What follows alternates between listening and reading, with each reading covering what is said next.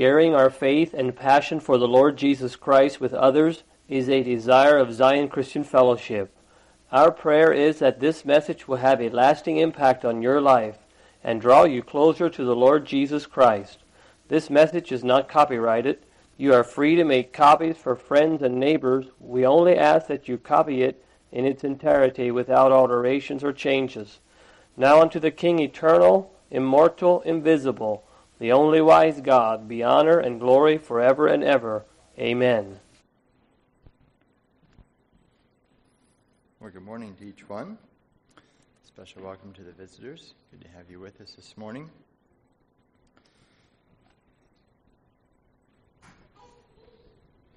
To start with here, maybe have you all rise and we'll have a word of prayer.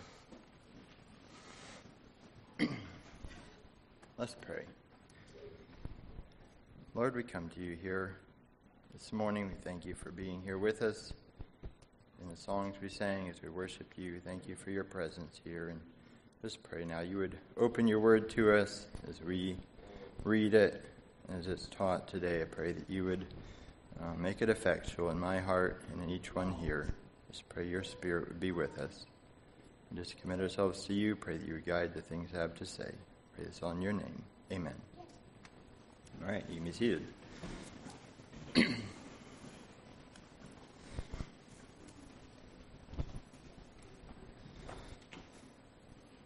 So what I have to talk about today is nothing new to anyone, as I'm sure, but yet it is a very important subject in the Scripture, and it is perhaps one of the most important, which is partly why we've heard it so many times.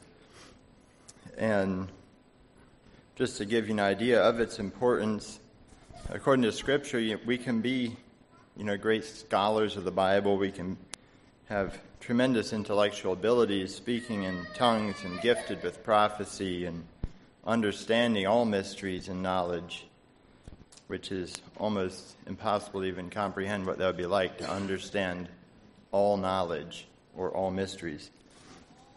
Or even, as it says, to have all faith, which some of us may have some may have more than others, but I don't think any of us could say we have all faith.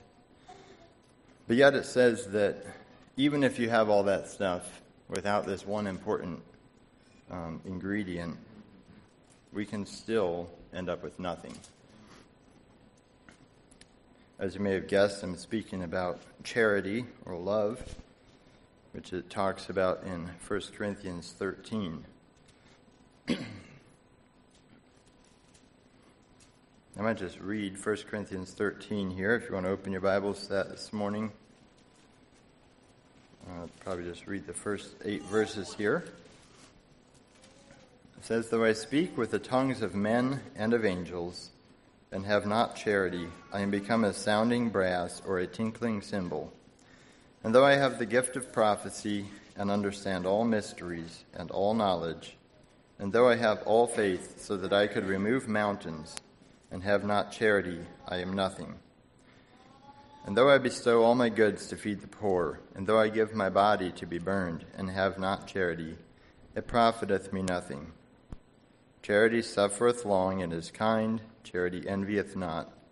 Charity vaunteth not itself, is not puffed up, doth not behave itself unseemingly, seeketh not her own, is not easily provoked, thinketh no evil, rejoiceth not in iniquity, but rejoiceth in the truth, beareth all things, believeth all things, hopeth all things, endureth all things. Charity never faileth. For whether there be prophecies, they shall fail. Whether there be tongues, they shall cease. And whether there be knowledge, it shall vanish away." I think I'll stop reading there. So we might consider someone that has some of these things that talked about at the beginning, speaking in tongues of men and angels, and the gift of prophecy or understanding knowledge. We might think of someone like that as a spiritual giant with their long list of impressive credentials. But according to the Scripture, that's not the method for measuring greatness. And, even as it goes on to say, like in verse 3, you'd think maybe greatness could be measured by great and noble actions, such as giving all of our goods to feed the poor. And some of us may give some give more than others, but I don't think any of us have given all of our goods to feed the poor, because then we wouldn't have anything left. Or maybe even be martyred for Christ. It talks about giving our body to be burned. And while that may be a high calling, that's not the most important method of measuring our greatness. There's something still higher and more noble. And I remember growing up, we had a plaque on the wall that said, "The greatness of a man can always be measured by his willingness to be kind." And I think that is very true, and I think it comes from what it talks about here in 1 Corinthians 13. So if we want to pursue greatness, we have to first pursue charity. Because charity is the measuring tape, as you could call it, by which greatness is measured. And I have a little story, a bit of an analogy. I don't know if it's a true story or not, but it's one I've heard more than once, about a young man that was once looking for a job, and it was during the Great Depression, and his profession that he had worked in before, I guess, as a telegraph operator. And there was an ad in the newspaper once, and they were looking for a worker, an employee, to fill the position of a telegraph operator. And so he answers the ad. He goes into the office for his interview. He knows Morse code, and he's highly qualified. But when he gets there, the large, noisy office is already crowded with other applicants. And people are coming and going, and there's a telegraph clicking away in the background, and there's a sign on the counter that instructs everyone to take an application, fill it out, hand it in, and have a seat and wait till you're called on for your interview. And I'm sure there was some apprehension in the room, as there's lots of people wanting this job, but obviously only one job, and they may have been thinking that maybe it's going to go to the guy with the nicest clothes, or the guy with the longest employment history, or maybe the person who's most eloquent on their application. And everyone's sitting around, and this one man comes in, and he fills out his form and sits down, and all at once he just stands up and walks off into the main office, in the side office there. And everyone else seemed a little bit disturbed by that, or they wondered what was happening. And there was talk among them that, this poor guy will probably be reprimanded for not following the instructions and just disqualified on the spot. Within a few minutes, however, the young man emerges from the inner office, escorted by an official who announces to the other applicants, "Thank you all for coming, but the job has been filled." And they were all very confused, and one man spoke up and said, "Wait, I don't understand. We have all been waiting longer than he, and we never even got a chance to be interviewed." The employer responds that at the time you're all sitting here, the telegraph has been ticking out the following message: "If you understand this, then come right on in. The job is yours." And I think the moral of the story is that, we may be expecting our achievements to be measured by a certain measuring tape, as you will. Maybe the one that was the first in line was thinking he's definitely going to be chosen, or maybe the one that was dressed the fanciest, or whatever. And sometimes I think we can lose track of how greatness is measured for ourselves as we look at our own Christian life and how Christ sees us. And sometimes it might not be measured by what we are expecting. And the world around us is filled with incorrect information on how greatness is measured. And they're even filling our ears with false instructions about how to achieve greatness. Well, in one sense, they're right in how to achieve greatness in this world, but not in the kingdom that we are from. And sometimes it can nearly drown out the correct instructions on how we are going to be measured and how our application, so to speak, will be graded.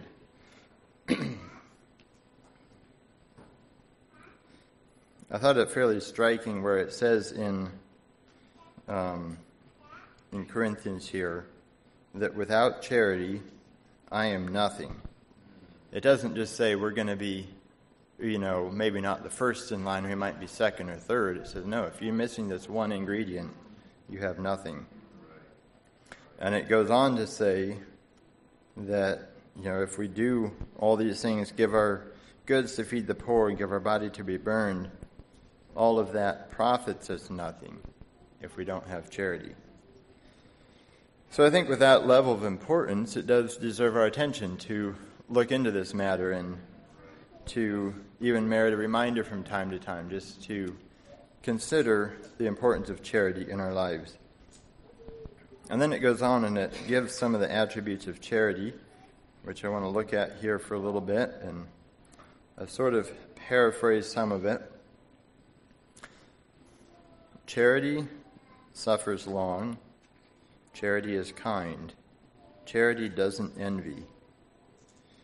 Charity does not boast. Charity is not proud. Charity is not rude. Charity is not self-seeking. Charity is not easily angered. Charity keeps no record of wrongdoing. Charity does not delight in evil. Charity rejoices in the truth.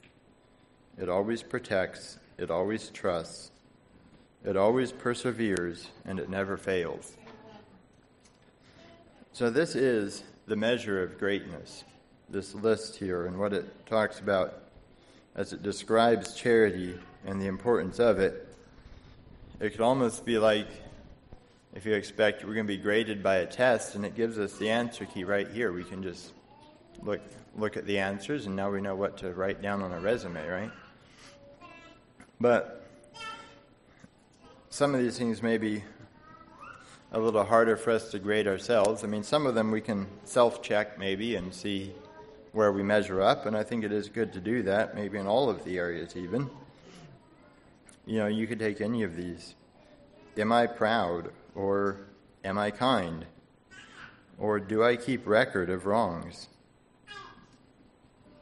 I think those are all good questions to ask ourselves as we consider charity and what charity is and how we compare our lives to it. Is that evident in our life? How are we measuring up personally? Are we always long-suffering? Are we some of the times long-suffering? And I think it is a fairly complete list of what charity or what love looks like, but there may be other aspects too. And even in that, it is good to not necessarily only self-check over this list, but also to hear input from others around us, from our brothers and sisters in the church. I think it is very right and good to ask others, how are we doing in some of these areas, and to be accountable to each other. When we consider, asking someone else, am I rude? Am I kind? Am I self-seeking? Am I easily angered? And some of those things it talks about here.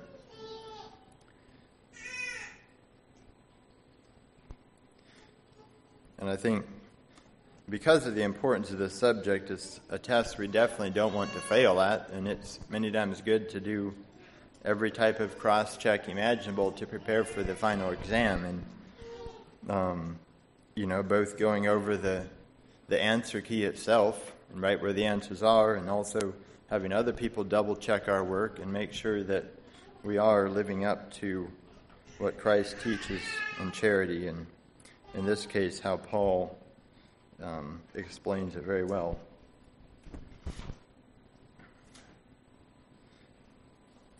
Other apostles talk too about love or charity, and Peter even instructs us to have fervent charity, which is, I guess, one step bigger than just charity. I don't know. It's more fervent. It says in 1 Peter 4, 7, and 8, "But the end of all things is at hand. Be therefore sober and watch unto prayer. And above all things, have fervent charity among yourselves, for charity shall cover the multitude of sins. I think that's referring to is little grievances that may bug us or things that we do that may offend others. And if there's a little bit of charity to cover some of that, some of those offenses never even show up, even though we do make mistakes at times. And we may sin against each other in that sense and cause or say things or do things that could cause harm, but yet charity can many times cover that. And I think that is partly why it is such an important aspect of the Christian life, is that without it, every little grievance and thing can rub us the wrong way and can grow into something much bigger. Even Christ also gave us commandments on this. In John 13, it says, "A new commandment I give unto you, that ye love one another, as I have loved you, that ye also love one another. By this shall all men know that ye are my disciples, if you have love one to another." And that is a clue into how important this is to the world looking on. It says, all men can know by looking at our love for each other, whether or not we're disciples for Christ. And that is almost sobering to think about, that if the world is looking on at how we relate as a church, as brothers and sisters, and how we treat each other, and how we don't treat each other, and some of those things, the church looking on can tell by that whether or not we're actually following Christ, whether or not we're actually his disciples. And I believe charity is the defining mark of a Christian. It is one of the clearest ways for the world to see Christ in us.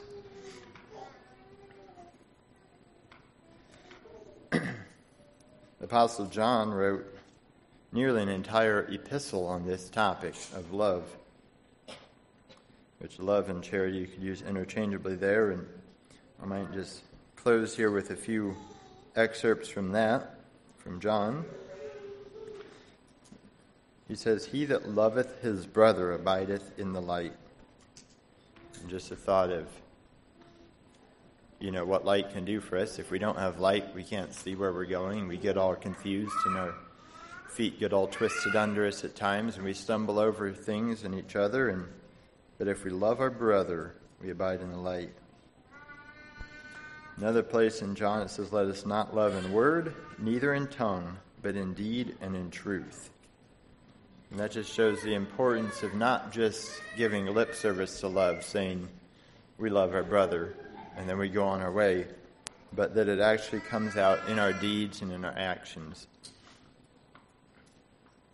And our deeds and our actions are probably the easiest way that the world can see whether or not we have love in us. And then another place it says, "Let us love one another, for love is of God, and everyone that loveth is born of God and knoweth God." That one phrase stood out to me there. Love is of God. That is the source of true charity. It comes from God. It's not something that we can just put on ourselves. We can be kind for a few minutes or whatever, but it will eventually wear out if we don't have Christ within us. Because it says love is of God. It comes from him. And then further, that everyone that loveth is born of God and knoweth God. So it is something that is very directly tied with our relationship to Christ. And then the last one here, "If we love one another, God dwelleth in us, and his love is perfected in us." It's like the thought of God dwelling in us because we love each other. Anyway, so I think I'll close with that. May God give us each grace to have fervent charity one for another. God bless.